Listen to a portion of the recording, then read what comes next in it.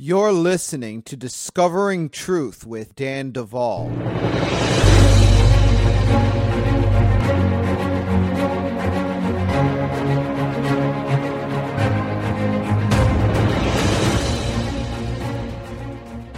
Kabbalah, for those of you that haven't quite caught up yet, is the ancient Jewish tradition of mystical interpretation of the Bible, first orally transmitted and using esoteric methods. Kabbalah is an esoteric method, discipline, and school of thought that originates in Judaism. What is its connection to Judaism? Answer: it is not possible to discuss Kabbalah apart from a conversation on what is called Judaism or simply Jewish doctrine. For all of you that haven't figured this out yet and still think that Judaism is simply a study of the Old Testament, I'm sorry to say, you're wrong. It's not. Jewish doctrine regarding the Old Testament comes from two primary sources: the Babylonian Talmud, which is a commentary on the Mishnah, and Kabbalah. Now, the Mishnah is the first major written collection of the Jewish oral traditions, known as Oral Torah, everything that Jesus rebuked the Pharisees for. Yeah, that. It's still part of Jewish doctrine today. And their commentary on what Jesus rebuked them for, that's where they get more of their doctrine than the Old Testament. And that's also what they refer to as Torah, because when Judaïsts talk about Torah, they are talking about the Talmud, the Old Testament, and they even lump Kabbalah into that. Now, Kabbalah in itself means to receive, or what has been received. It's a collection of Jewish esoteric books, and even the most conservative Jewish rabbis today consider and acknowledge that credence is to be given to the Kabbalistic works. Their primary books include the Zohar, also known as the Book of Splendor, the Sefer Yetzirah, which is the Book of Formation, the Book of Mysteries, the Gate of Reincarnations, and 3 Enoch. And we talked about and actually seen quotes from at least 3 of these books in this series. And they have other books as well that have been added over the centuries, like the Kol HaTorah, which is basically a commentary on Kabbalistic eschatology, which we've also looked at. Now, one may want to think that Kabbalah can be dismissed or separated from Judaism, but this notion is dismissed by their own admission. So just read their stuff, and you'll see, nope, it's just part of the system. Now, we are talking about it because Kabbalah is not of God. Kabbalah is not a journey into a more Hebrew mindset. Kabbalah is not healthy. Kabbalah, unfortunately, however, is unknown to Christians. Like Christians know that there's something wrong with Jehovah's Witness, right? We know that the Watchtower is not preaching the good news of Jesus Christ. Mormonism has been exposed, right? For many Christians, you're not going to sit there and go to Church of Jesus Christ of Latter-day Saints and think, oh, maybe I'm being duped here, right? We're not in the Book of Mormon, like getting teachings out of that and saying, oh, that sounds good, But this is exactly what's happening with Kabbalah, because no one's really breaking it down and saying, this is what they say, this is what they teach, and this is where it grounds out. And so when it infects our doctrine, we just think, oh, that must be the right thing, right? Especially because the infection is so deep and so transcendent across different streams in Christianity, streams that are unlikely bedfellows. we just don't see it. So we are talking about it, right? Now, Kabbalah teaches an esoteric template for man and the creation known as the Kabbalah tree. It's a source of revelation for students of the deep occult. Understand, this is a fact.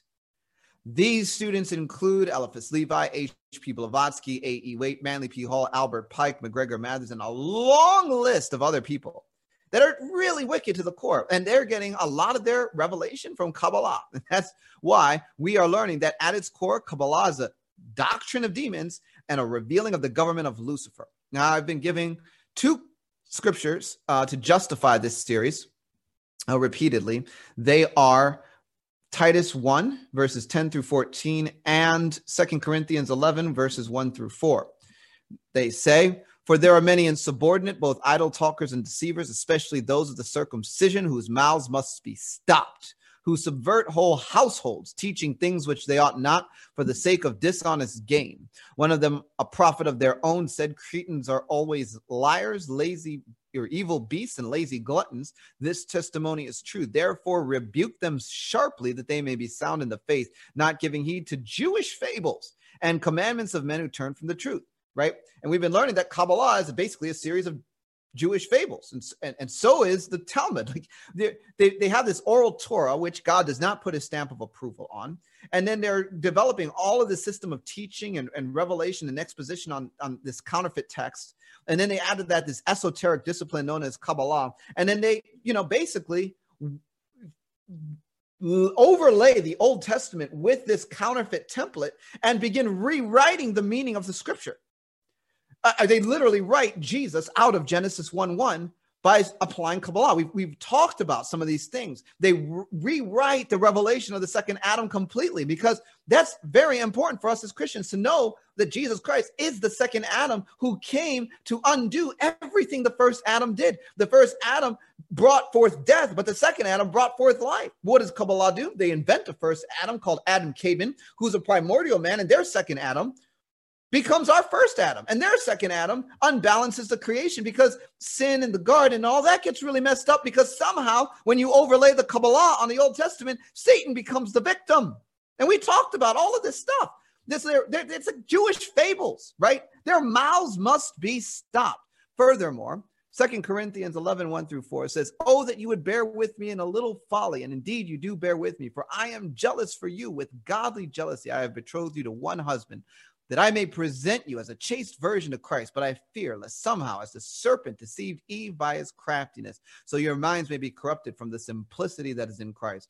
For if he who comes preaches another Jesus, whom we have not preached, or if you receive a different spirit which you have not received, or a different gospel which you have not accepted, you might put up with it." And I keep saying this. I'm like, someone comes to you and says, "Hey, let's go inside Metatron's cube." You might say, "Okay," because some of you have. and so I have to talk about it. What have we learned about Kabbalah? Oh, we've learned a lot. I mean, we've learned so much that all I can say is we have the whole series at the Bride Ministries website. Like, you can go there and you can go back and you can buy them, and, include the links so you can watch the videos as well and get the audio and all of that. I really cannot sit here and give you a full review, because we're talking about, we are 10 weeks in. Last week, we talked about the two Leviathans and the Feast of Leviathan. Two serpents, two Leviathans, two Messiahs, right? This whole eschatology of Kabbalah.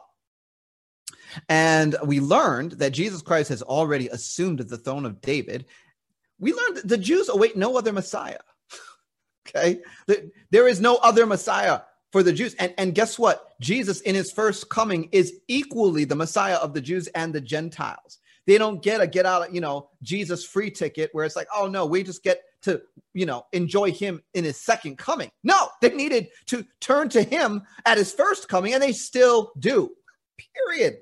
That's the end of the discussion. Now, this week, we are going to learn about the four worlds of Kabbalah. This is something we have not, broached yet. We haven't gone there yet. And we are going to be talking about ascensions. We're going to be talking about levels of soul consciousness, according to Kabbalah, and where this grounds out against the Bible's revelation of how we engage heaven, right? And this is why we need to talk about it. Everybody wants to engage heaven. People are like, wow, people are engaging heaven. I want to engage heaven. How do I do it? So we sign up for an ascension group. All right, let me stop. I am going to break this down from the beginning, and we're going to walk through what Kabbalah teaches. Then we're going to walk through what the Bible says. Then we're going to go through some more of what Kabbalah teaches. And then we're going to make some conclusions. Okay. And then we're hopefully by that point all going to be on the same page. Now, in Kabbalah, there is a teaching of four worlds. They exist independently, but flow over into each other. The Kabbalistic tree of life exists in each of these four worlds, and it has four divisions structurally corresponding to these four worlds, which is actually a misnomer because it's 5 worlds for those that look at Adam Cademan, which is the belief system, as the primordial man and the actual first world. Now, all of that is going to sound like a bunch of words. Like, what do you mean? But I'm going to break it down. So take a look here. All right. So here we have the Kabbalah tree, right? And this is our graphic we had made to help with this study. Now, as you look at this, you will see the Ein Sof, and the Ein Sof Ayer, which basically means the limitless light from nothing. This is the unknowable God. And so what the unknowable God does is he decides at some point that he is going to create. So he opens up a void in himself, and then he shines his light into that void. And the first place that the light arrives is at Keter, which is the crown Sephirot. This is also known as Adam Cademan, or the primordial man. And from this point, the light descends through a series of filters, and the Sephirots are known as filters, where different aspects of God are revealed, going from Keter to Chokmah to Bina, down to Chesed, then across to Gevurah, down to Tiferet, and then Netzach and Had, Yesed, and finally Malkut.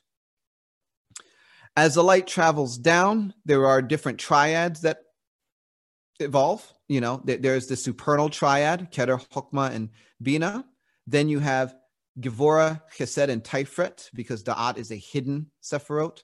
Then you have Had, Netzach, and Yesed as a third triad. And then you have Malkut, which is this separate thing, which is the physical realm. Everything above Malkut becomes the spirit world. And so there is their creative template, okay? Now, as we go through the Sephirots, each Sephirot has 4 worlds corresponding to it. And so in this picture, you will find on the right side a legend. And I'm going to make that a little bigger for you so you can all see it. Now, in the legend, and that's going to help us to go through this table, we see the Atzilut, Beria, Yetzirah, and Asaya. These are the 4 worlds of Kabbalah: Atzilut, Beria, Yetzirah, and Asaya. Oops. Now, as I said, there are actually 5 worlds, because above Atzilut, you have Adam Cademan. But there's really nothing that they say about that except that it is Adam Cademan. So this conversation, when you read their text, really begins at Atzilut. And what do they mean when they say archetypal world or the names of God? Okay, Atzilut is what they consider the world of emanation, meaning that this world flows forth from the divine. They say that this is a pre-creation world. This world is one of primal concepts, emanations, and radiations. So Kabbalah teaches that Atzilut is a world of archetype, where it's not like anything is really brought into form, but it exists in its archetypal manifestation, pre-form, in other words. So they look at this Atzilut world as an eternal, unchanging world of pure consciousness and unity. They say this is where the will to create is born and where the seeds of creation exist. So they associate it with the element of fire, because they say fire transforms everything into essence. And so they also call this the place where the 2 poles of consciousness, Aya, as a name of God meaning I am, and Shekinah, the glory, that is a female that they talk about as an entity, the counterpart of Ein Sof, unite. And in their system of understanding, Aya is up here as the I am, and Shekinah is down here. And they are separated because of the shattering of the vessels, which needs to be fixed through Tikkun Olam, the repair of the worlds. We've talked about these concepts, right? So a lot of what I'm going to tell you is going to sound like useless knowledge. It's like, well, who cares about any of this? What does this mean to me? But you're going to have to follow me as I give you their belief system so we can get there. Now, in the world of Atzilut, the Sephiroths find their correspondences with the different names of God as one works their way through the Kabbalistic tree of life. So if we look at Keter, we find that the Atzilut is the revelation of Eye, or I am. When we get to Chokmah, it's Yah, the Lord. Bina, it's Jehovah Elohim, the Lord God. As we get into Chesed, it's El, God, the Mighty One. Gevurah, Elohim, Gabor. Tiferet, Jehovah Aloe, Va'dat, God made manifest in the sphere of the mind. Netzach, Jehovah Sabaoth, the Lord of hosts. Had, Elohim Sabaoth, the God of hosts. Yesed, Shaddai, the Almighty God. Shaddai El-Kai. Malkut, Adoria, Im Amon, the Lord of the earth. And in Da'at, Jehovah Elohim. So you have these different names of God. And why? Because they're looking at this realm of the spirit world as a world, as a place of emanation. Okay. So then we move from the Absolute to the Bria. Now, Bria is the creative world. This is the world of what they call the archangels. So in their mythology, the concepts that arise in Azalut are clothed in substance. And so then they believe that in Azalut, the divine presents and acts, but in Bria, the divine works through archangels who take these archetypes from that world and condense them for the creation work by lower order beings. So when you get down to Bria, what you see is that duality begins to manifest, like space-time, male and female, and so forth. So in Bria, this is where the sense of being is established. So in all of this, what they say is, Bria corresponds to the element of air, because you have energy being condensed into air or form, substance in this realm. So this is where you see that the Kabbalists begin to engage with the archangels. And so, if you're in the world of Beria, you will be engaging with Metatron. In Chokmah, you will be engaging with Ratziel, or the Alphanim, the wheels. In Bina, you're engaging with Safkiel. Chesed, Zadkiel. Kazmalim. Kazmalim are the dominions. They also would put shining ones in this place. In Gevurah, you would have the seraphim, the fiery serpents. In Tiferet, Raphael. So they have this angiology, cosmology, that in Kabbalah is actually much more developed than we have in the Christian Bible, right? But they map it against this counterfeit template. And what happens is people end up engaging with counterfeit manifestations because they are inside of the wrong tree. It's very interesting. Nonetheless, this is how they teach their belief system. In Netzach, you're going to run into Beria or Haniel.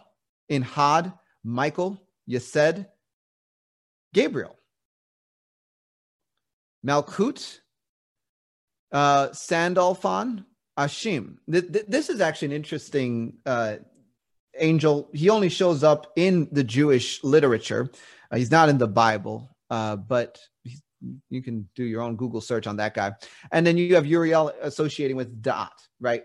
So then we see that, okay, they teach these archangels take this, creative whatever from Absolute, and then they begin to give it this substance in Bria so that it can be condensed for creation work by lower order demons or angels, beings. In Yetzirah, they consider this the world of form. So this is where development, movement, and procreation take place. They say that angels give form to the energies of Bria, right? So they're saying, look, these angelic orders are overseeing specific aspects of the creation work in accordance with their assignments. This world corresponds to the element of water because it is a further condensation of energy. So you could think about it, everything they say starts with fire, then you come down a level and the archangels are taking this stuff. So now it's air. But just like you have clouds in the sky, that those clouds condense and it rains, you move to Yetzirah and it is water, right? And so here you find like the holy living creatures, the animus, the Kia, they have all kinds of stuff. And it's just really interesting. I do not recommend deep diving into their stuff because this is all like literally what you find in the New Age, right? This is, literally New Age land. Like it is Jewish mysticism, but this is the stuff that we look at and we're like, oh yeah, that's the occult. Anyway,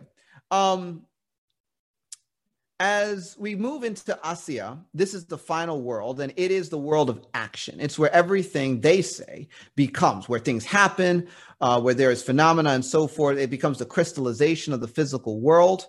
And so they say, oh, we've already got fire, air, water. So this would be the element of earth. And that's what we find in Asiya as the material world, the sun, the ego, energy, the elements, the lunar flame, the moon, on and on. And of course, this is all their belief system. Now, moving past this, we're going to look at another representation. So these are the four worlds that I've just described to you as overlapping trees. And what you see here is that absolute. This would be your crown, Keter. Follow the arrow. This would be your Malkut. This is your Yesed and, your other points of the tree. Now, interestingly enough, what they do when they overlap the trees to describe these overlapping worlds, they will take the Tiferet of one world, that's 0.6 right here, the center of Metatron's cube, and that Tiferet will become the Keter or the crown of the next world. So now in the world of Beria, the Tiferet becomes the crown, and we work our way down the same tree, and Malkut is down here. And so you basically have this idea that by ascending the tree, you can ascend to the different worlds. And you can move up from the world of Asiya, or the physical world, revelation, into higher states of consciousness, expanded consciousness, until you are conscious of the world of emanation. And then you move beyond that into the world of Adam Cademan, which is true unity, or approaching unity and revelation of the unknowable light of Ein Sof. And it's all through ascension and expanded consciousness. Now, those are very important words, ascension and expanded consciousness. Now, when we look at these, you can also represent the same idea on a single tree, where they would say the Asiya is Malkut, and then there's this crossing over at Yesed, and you enter Yetzirah down here at this triad, and then there's a crossing over at Tiferet, where you then cross over into Bria, the world of the archangels, and then again, Da'at being the abyss, another point where you cross over into the world of Atzilut, which is the archetypal world of primal concepts and they associate all of this with, guess what? The Tetragrammaton. Yod, He, Vav, He. So now when you are looking at this series of overlapping worlds, they're saying the Atzilut is the Yod, the Bria is the He, the Yetzirah is the Vav, and the Asiya is, again, the He. Now, this is all very important because remember, in the occult mind, Yod He Vav He has so many other applications. And I'll just show you this in case you forgot when we were talking about some of the rituals that they do, you know, from the Key of Solomon, edited by MacGregor Mathers. Like what they're doing is they're putting the Tetragrammaton on the north, the south, the east, and the west because they're looking to invoke magical properties from those Hebrew letters and their counterfeit deployment. And so they're drawing magic circles with these Kabbalist names of God, and they're putting the Yod He Vav He, and they're actually speaking it to the north, the south, the east, and the west. This is not a Christian practice. This is an occult practice based on Kabbalah, which is the government of Lucifer, right? And so now we go to a deeper level of revelation where it's like, wait, they're taking all of this, but in their deep understanding, this is being associated with their worlds. So we're doing things to be able to ascend higher into the spirit so that we can engage with these different worlds through an expanded consciousness. All right. There's a lot going on. There's a lot going on. And the truth is, if this is the first time you are hearing the Bride Ministries Church, I really want to direct you to go to our website and get the backstory because, again, we're now in deep, deep waters. Okay, now, what's the relevance? Why are you saying all of this, Daniel? Who cares? Well, because everybody wants to experience heaven, okay? Everyone wants to encounter God the Father and the angels of his kingdom. Everybody wants to engage with the courts of heaven. We want to hang out in paradise. We want to commune with the cloud of witnesses and so forth. So the question becomes, how do we do it? Now, ascension is a term that's been getting very popular lately. I mean, I've used the term. I'm like, yeah, I ascend in Christ all the time, you know, because earth is a lower dimension and the Bible has a whole lot to say. So, you know, when we go into the spirit world, however we're doing that, it is an ascent from our awareness of the physical realm. Therefore, there's been a movement towards people participating in different strategies to engage heaven. How do we do it? We know that the Bible is saying we can, so how do we get there? That's, you know, probably the right question to ask. And I don't blame anyone for asking that question because I'm asking the same questions. I'm like, yeah, I want to engage heaven. So, but here's the thing that I've noticed, right? There are a lot of ascension groups now, many associated with Christian mystic movement, that are using terms that sound like tetragrammaton to the four corners of the earth, engage with Metatron's cube, travel along pathways, go through the gates. Well, okay, that's fine if it's against a biblical template, but where is some of this language coming from? What's the system behind the ascension protocol? If it's climbing the Kabbalah tree, we have a problem. So now, before going any further with that, I want to be very clear. The Bible is absolutely, emphatically in favor of communicating to us that we have a citizenship in heaven, a role in heaven, a place in heaven, not when we die, but right now and also after we die. So the Bible says in Philippians 3:20, just to ground this out, for our citizenship is in heaven, from which we also eagerly wait for the Savior, the Lord Jesus Christ. We're not waiting for the return of Jesus from our pit in the earth. We, according to the finished work of Jesus Christ, have a citizenship in heaven. And it's in that realm that we are supposed to be in a expectation and a waiting posture of his return, right? It's completely different, according to Scripture, than what a lot of Christians have, unfortunately been taught. The Bible says, but God, who is rich in mercy because of his great love with which he loved us, even when we were dead in trespasses, made us alive together with Christ. By grace you have been saved, and raised us up and made us sit together in the heavenly places in Christ Jesus. So we are seated in heavenly places right now. This isn't die and go to heaven. This is right now you are saved, and this is the case. Matthew 6:33 says, but seek ye first the kingdom of God and his righteousness, and all these things shall be added unto you. Every single one of these scriptures is a sermon all by itself. It's so deep. And I have a lot of teaching on this stuff. God's kingdom is his government, and it is his realm. The kingdom of God is the realm in which God is king and the realm from which his authority flows. It is paradise. It is the third heaven. And so we are to seek that realm. And when we seek that realm and we engage with that realm and we open into trade and exchange with heaven, then all these things are added unto us here. A lot of believers live their whole life looking, okay, where is my blessing? And we're all horizontal. And God's like, wait a minute. No. It's totally different. Seek my kingdom and righteousness. And then horizontally, everything is just going to fill out. So the Bible goes on, and Hebrews, my gosh, does Hebrews have a lot to say about this revelation, right?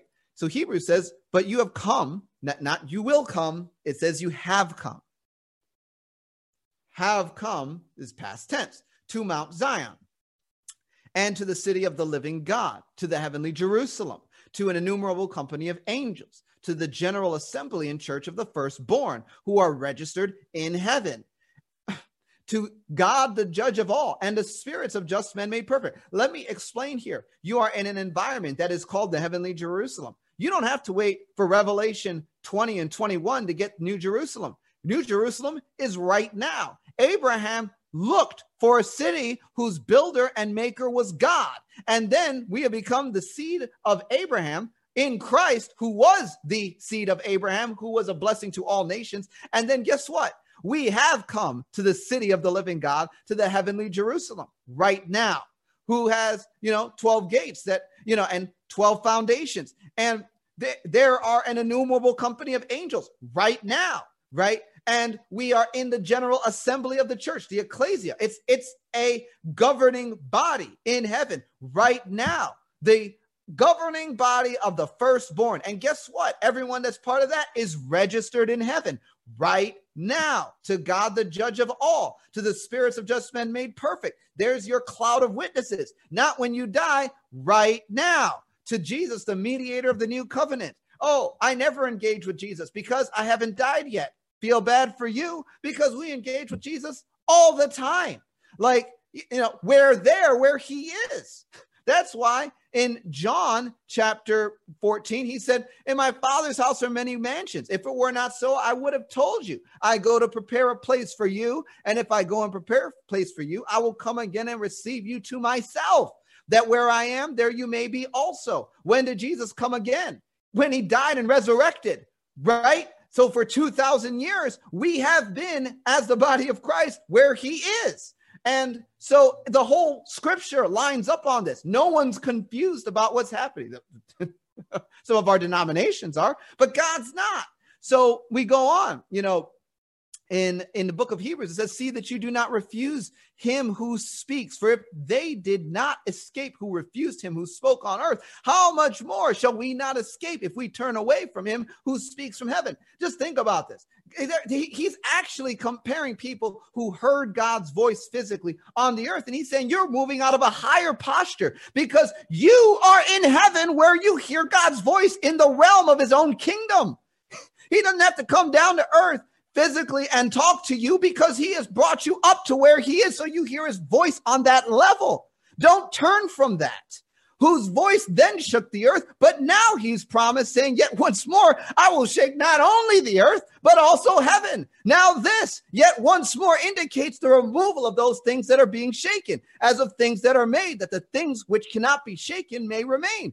Therefore, since we are receiving a kingdom, it doesn't say we will receive, it says are receiving presently in active engagement fashion, are receiving a kingdom which cannot be shaken. Let us have grace by which we may serve God acceptably and with reverence and godly fear, for our God is a consuming fire. Like, are there any questions? Then this whole passage, this chapter, Hebrews 12, begins with this. Therefore, since we are surrounded by so great a cloud of witnesses, it doesn't say we will be, it says we are. Why? Because we are aligned. We are citizens. We are established in heaven, in that world, in that realm. And so this is our promise in Christ Jesus. So because we're surrounded by so great a cloud of witnesses, let us lay aside every weight and the sin which so easily ensnares us, and let us run with endurance the race that is set before us. That's really cool. So the question becomes, how do I make that my reality? Right? Because it's great when you preach it, but when we get off of this call, right, you're going to be back in your addiction. You're going to be back in your strife. Tomorrow you're going to wake up, bank account still empty. It doesn't feel like you're a citizen in heaven. So now we're all here, asking the question, all right, how do I hack this thing? How do I lay hold of this reality? And this is where people get messed up, because you have this whole church, so many churches, they're so far from this revelation. I mean, they're literally wetting themselves while I'm talking on this stuff, because that's scary. You can't preach that, and it's like, y'all don't get it. But then we get out of that and it's like, wow, there's something else. And then we find a Kabbalist and they're like, I'll help you ascend. Oh, you know how to do this. You know how to make this my reality. It's like, yeah, we're going to go through pathways and we're going to go through gates. We're going to go into Metatron's cube and we're going to ascend the worlds and we're going to expand your consciousness. And we're like, oh, that sounds like what I'm looking for. This is why we have to talk about it. Right? It's like, out of the frying pan and into the fire. Because what did we learn? We learned that Kabbalah works to Kabbalah works to take Jesus out of the equation. It's like, I will use a tetragrammaton, but I will not engage in divine and genuine relationship with Jesus Christ. They don't need that. All I need is a sacred name. They're cutting Jesus out. And top to bottom, we've been through so much that I can make these comments freely now because I don't have to prove them. And if you say, well, Daniel, you need to prove it to me because I didn't hear what you said before, just grab it, man. It's on the website. And so now what I have to say it. In the occult world, there is no distinction made between soul and spirit. Okay? That's the next point, right? So now we're really fleshing this out. In the occult world, they don't make a distinction between soul and spirit, right? You have the soul and then you have the body. So one of the greatest deceptions is to get people engaging the spirit world through their soul, because this is how the enemy forces people to play by his rules in the spirit world. If I can get you to evacuate your body, then you're going to need one of my demons to hold your body while you are astral projecting. And if I can get your soul parts to evacuate your body, I can snare them in a grid. I can catch them while they are trafficked around the spirit world and put them in other places, jars and vessels.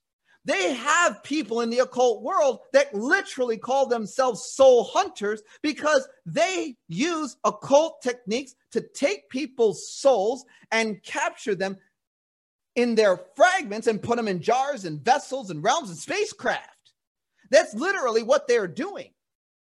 And some of you have been victim of this, right? So the enemy wants everybody engaging the spirit world with their soul because you're vulnerable. And through ignorance, people don't even know how to engage with their human spirit in order to engage with heaven, the Father, and the angels from that aspect of our design. And this is deep. This is deep. I'm going to go over today. We're not going to stop at 8. I'm not even going to play with you.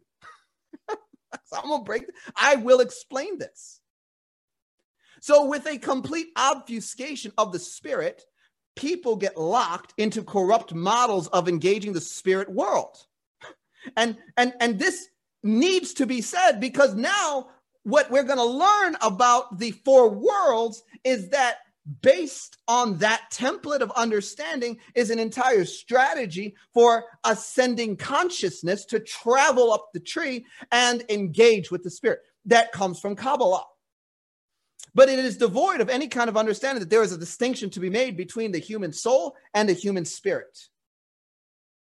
And that's where you get occult activation by people using Kabbalistic techniques to ascend into heavenly things.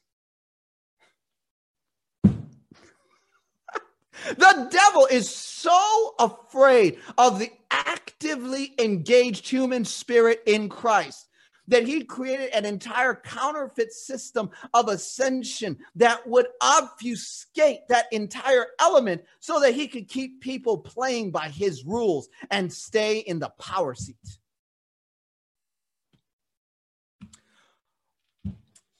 But when we go to the Zohar to figure out how we're going to ascend into the heavenly realms and partake of some of these promises, we're going to get screwed up. Now, let me back up, right? Let's ground it out. Time for the scripture. 1 Thessalonians 5:23. Now may the God of peace sanctify you completely, and may your whole spirit, soul, and body be preserved blameless at the coming of our Lord Jesus Christ. 1 Thessalonians 5:23. Hebrews 4:12. For the word of God is quick, powerful, sharper than any two-edged sword, piercing to dividing asunder of soul and spirit, bone and marrow. Even it is a discerner of the thoughts and intents of the heart. So the Bible talks about the soul, the spirit, and the body, and the heart. Now, I spend a lot of time talking about this in our ministry. Why? Because we've had to learn how to address the body, the soul, the heart, and the spirit very effectively in order to get the captives set free. And we're doing it, and the captives are being set free, and the fruit is undeniable. And here's what we've learned. The soul can be defined as the conscious mind, will, emotions, and intellect. The heart can be defined as a subconscious mind, will, and emotions. And the spirit is the superconscious mind, will, emotions, and intellect. In other words, the soul and the spirit have independent consciousness. Furthermore, the heart is not really the soul or the spirit, but it is essentially both at the same time. It is the interface point of the design of man. And so I put the slide together just to break this down a little bit. And you can take a look, right? As we do our biblical study on the meaning of soul, heart, and spirit, we find that there are different words. Nephesh in Hebrew is for soul. Suki in Greek means soul. Leb in Hebrew means heart. Cardia in Greek means heart. Neshama in Hebrew means spirit. Ruach is another word used for spirit. And pneuma in the Greek is spirit. And so when we look at it, this is really the model I'm working with at this point. We have the body, we have the soul, we have the spirit, and the heart is the intersection point of all three. Why? Well, the word leb is used in contrast to the Hebrew words nefesh, neshama, and ruach. All of these words deal with internal elements of the human design. Ruach, while on occasion translated mind, has much more to do with the spirit realm. Some of its definitions include wind, breath, mind, and spirit. For instance, God's Holy Spirit is called Ha-Kodesh Ruach. Nefesh is translated mind on occasion, but is also used for the soul in general. Literally, it means a breathing creature, but also has mind and person as its definitions, in addition to heart. And another Hebrew word that is important is neshama, which is what God breathed into Adam in order to make him a nefesh. That means breath or spirit. Genesis 2:7 says, and the Lord God formed man from the dust of the ground and breathed into his nostrils the breath, the neshama of life, and man became a living soul. So neshama is the spirit. When God breathes the spirit from heaven, which he creates, then the soul is formed. And at that point, you have a spark of life, and then you have the development of the fetus in the womb or the baby until it is born. Now, we're going to learn that they rewrite this whole thing in Kabbalah, right? But they call it Hebrew thinking, just to get us all very confused.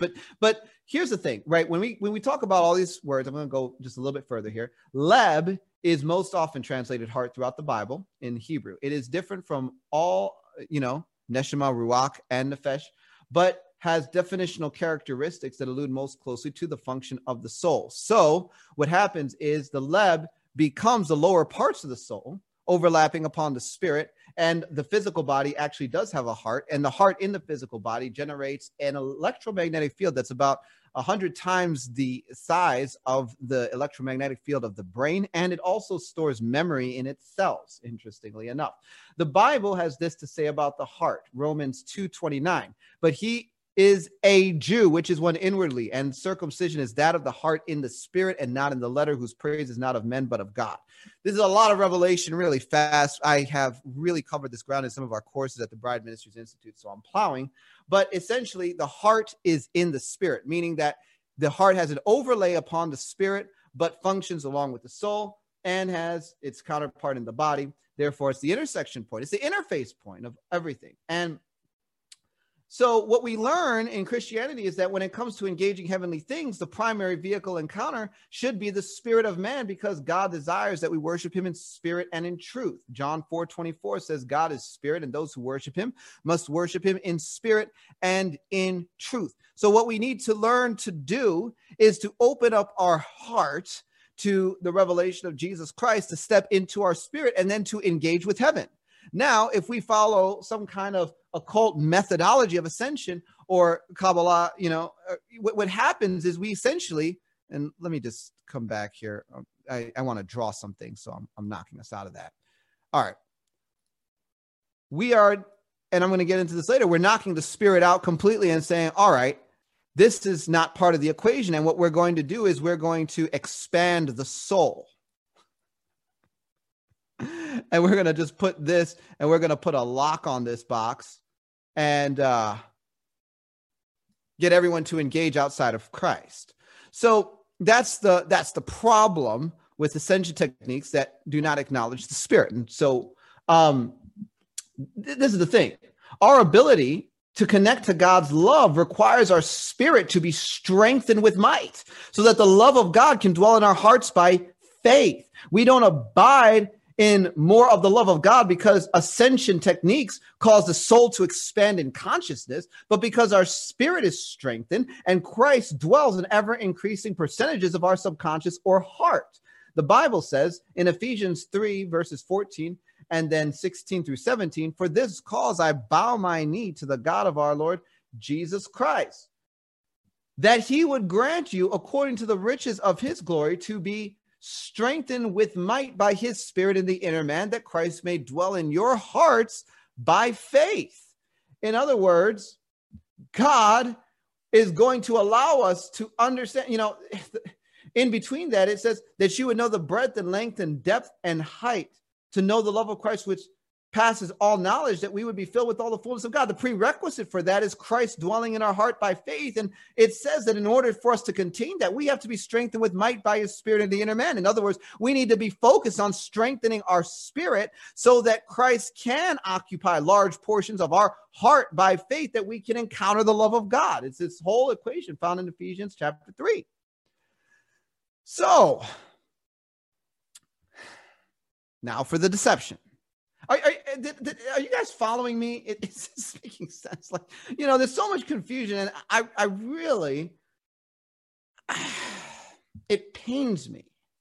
It pains me to see so many people so confused. It's like, well, where's the strengthening of the spirit in all of this? Well, what spirit, right? So now, Next point. It follows that in Kabbalah, there is no mentioning of a distinction between soul and spirit. Instead, the teaching is that there are 5 levels of soul consciousness.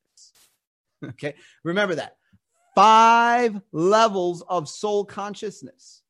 Instead of training people to step into the spirit, to strengthen their spirit, to worship in spirit, the techniques attempt to attune the soul to increasingly higher levels of consciousness, accomplish astral projection, and in some cases encourage other occult activation, leading to things like telekinesis, the activation of the third eye, and the activation of psychic powers. And this comes out of the mouths of some people that are self-proclaimed Christian mystics, all under the guise of having the superior Christian revelation. So what are the 5 levels of soul consciousness? Now, I'm going to do a little screen share here so that you understand what I'm talking about. Let's go to their text. Chabad.org, right? Kabbalah Online, for all of us that are Kabbalah students still. The soul enclosed within the body is a reflection of the divine form called the Tselem, or Tselem Elokim. This Tselem Elokim may be described as a spiritual mold of man's physical form, linking his body and soul. No mention of spirit. The mold is derived from the configuration of the Sephirot, which structure the worlds through which the soul descends on its journey down into the body. So, you know, across the Sephirot tree, you have a descending soul. No spirit, just a descending soul. Now look at this. I highlighted it in the slide. Viewed from the point of view of man's service to God, these levels of soul may be described as 5 ascending levels of awareness of and communion with God. They are called in ascending order. Oh, these are the same words I just walked you through, right? But now we're going to redefine them all because we're in Kabbalah land. So now Nefesh is soul, Ruach, which was spirit, becomes soul, Neshama, which was spirit, becomes soul. And then we add 2 more words, Kaya and Yechida. Okay. Moving on. Regarding these levels of the soul, the Zohar states that when a person is born, he is given a nefesh from the world of Asiya, the lowest world, representing the greatest concealment of God. If through his divine service and proper action, he makes himself worthy, he is then given Ruach on the plane of Yetzirah.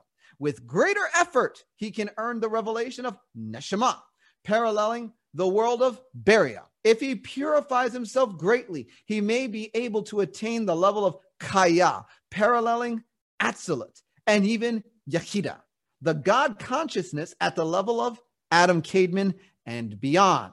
Beyond, because the level of so-called Yechida, in essence, transcends all the worlds, since it is never separated from God. It is described as being truly part of God above, and as a spark of the Creator enclosed within a spark of the created. Again, here's how you know the occult is knocking on your door. Because we write the revelation of the human spirit out of the equation completely, and we obfuscate everything by calling it soul, and then we teach expanding soul consciousness. There is a difference between learning to transition your awareness from your soul realm to your spirit realm and staying out of the spirit realm and simply expanding your soul consciousness. Those are 2 totally different teachings, 2 totally different techniques for engaging the spirit world. One is Bible, the other is Kabbalah. But the interesting thing is that by teaching the Bible, I've actually been called a Luciferian for teaching the spirit of man. Funny how that works. Anyway, let's move on. Now, the 5 levels of soul consciousness according to Kabbalah. Nefesh is the lowest level of consciousness that essentially is the awareness of the physical body and the physical world. It's the life force of the body, and it's associated with the world of Asiya. Ruach, redefined, no longer a spirit. Now it's the consciousness of godliness, the second level of the soul.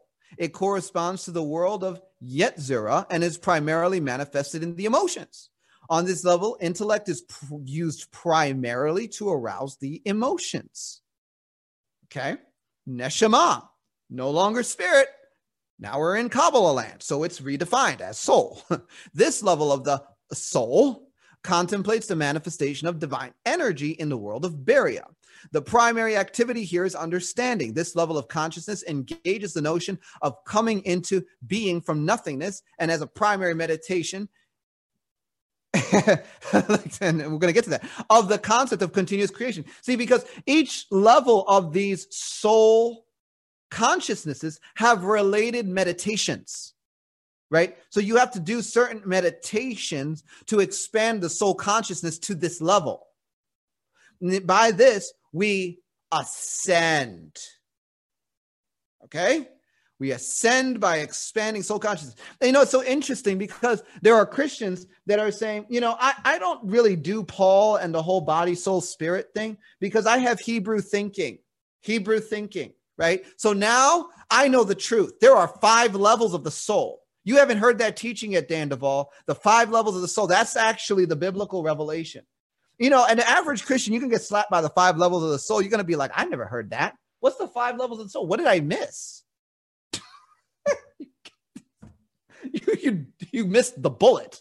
You dodged the left hook. That's what you did. See, it's all a rewriting. It's all a perversion. It's all designed to activate people into occult engagement of the spirit world. Everything about Kabbalah leads to counterfeits. They take some truth and then they redefine the truth to make lies out of it. It's amazing. Now, hold on. Kaya, right? So we go to the 4th level of soul consciousness. This aspect of the soul gazes upon the divine energy of the world of Atzilut. This level of consciousness communes with God as he transcends the world. And this is their teaching, right? It's the level, they say, of complete nullification of the ego. And finally, Yechida, the final level of soul consciousness, which corresponds to Adam Caedmon. It is said that the world of Adam Caedmon is sublime, pure, and transcendental and cleaves to the light of Ein Sof. This level of the soul is immutably bound to the Holy One. Now, let me say this, okay? If you do Kabbalah mysticism and you do the meditations and you follow the system, you travel the pathways, you go through the gates, you work your way through the sacred names, and you give the passwords, and you travel, and you do all of this stuff, you are going to have spiritual experiences and encounters. You're going to run into councils. You are going to see things in the cosmos. Stuff is going to happen, you know, and there will be stories to tell at the end of the day. I'm not saying that soul consciousness can't be expanded. Quite to the contrary. What I'm saying is that it works, but it works to get people wrapped up in the wrong system. And in order to do that, they're redefining biblical revelation. So, Kabbalah leans on a reinterpretation of the Hebrew Old Testament to create a system of teaching that leads people away from Jesus Christ and the agenda of God to strengthen and engage with our spirits, and teaches a completely counterfeit system of meditation and ascension that mirrors the philosophy found in Eastern religions, essentially teaching the same techniques that are used by New Age, witches, the Order of the Golden Dawn, the Theosophical Society, and the Illuminati. Okay? You're looking at what they use to do what they do. This is the same system that produced the likes of A.E. Waite, Madame Blavatsky, Alice Bailey. Like, this is how they figured it out. Okay? This is not like child's play stuff. It's dark. No, it's not a better understanding of the Hebrew scriptures. It's an occult twisting of the word of God to put people in deep darkness.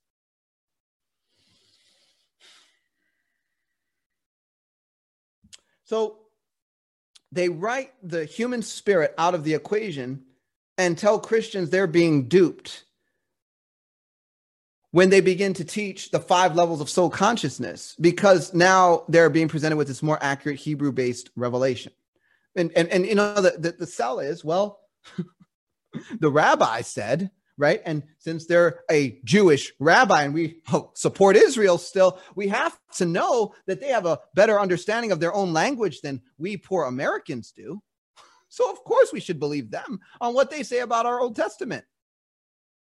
It's a spicy selling point, You Christians need to get out of your Greek thinking. That Paul, that body, soul, and spirit, that trichotomous man. And see, this is the thing. The clear teaching of spirit, soul, and body by the Apostle Paul is not Gnostic Greek teaching. It is gospel truth. When the spirits of the children of God stand up and take their rightful place, the devil will be thrown down throughout the creation. So what better way to delay the inevitable than to dupe those that would otherwise form the greatest threat with inferior occult philosophies that lead them into a counterfeit engagement of the spirit world? Let's ascend with a Kabbalah strategy. Crying out loud, give me a break. I can't take it. Now, there's this other thing that some people really are asking still. After all of your yelling and shouting and screaming, Daniel, isn't it Hebrew thinking? Well, I have something for you. Yeah, that's you. The whale butt. We have to just let it go. We can't stay here.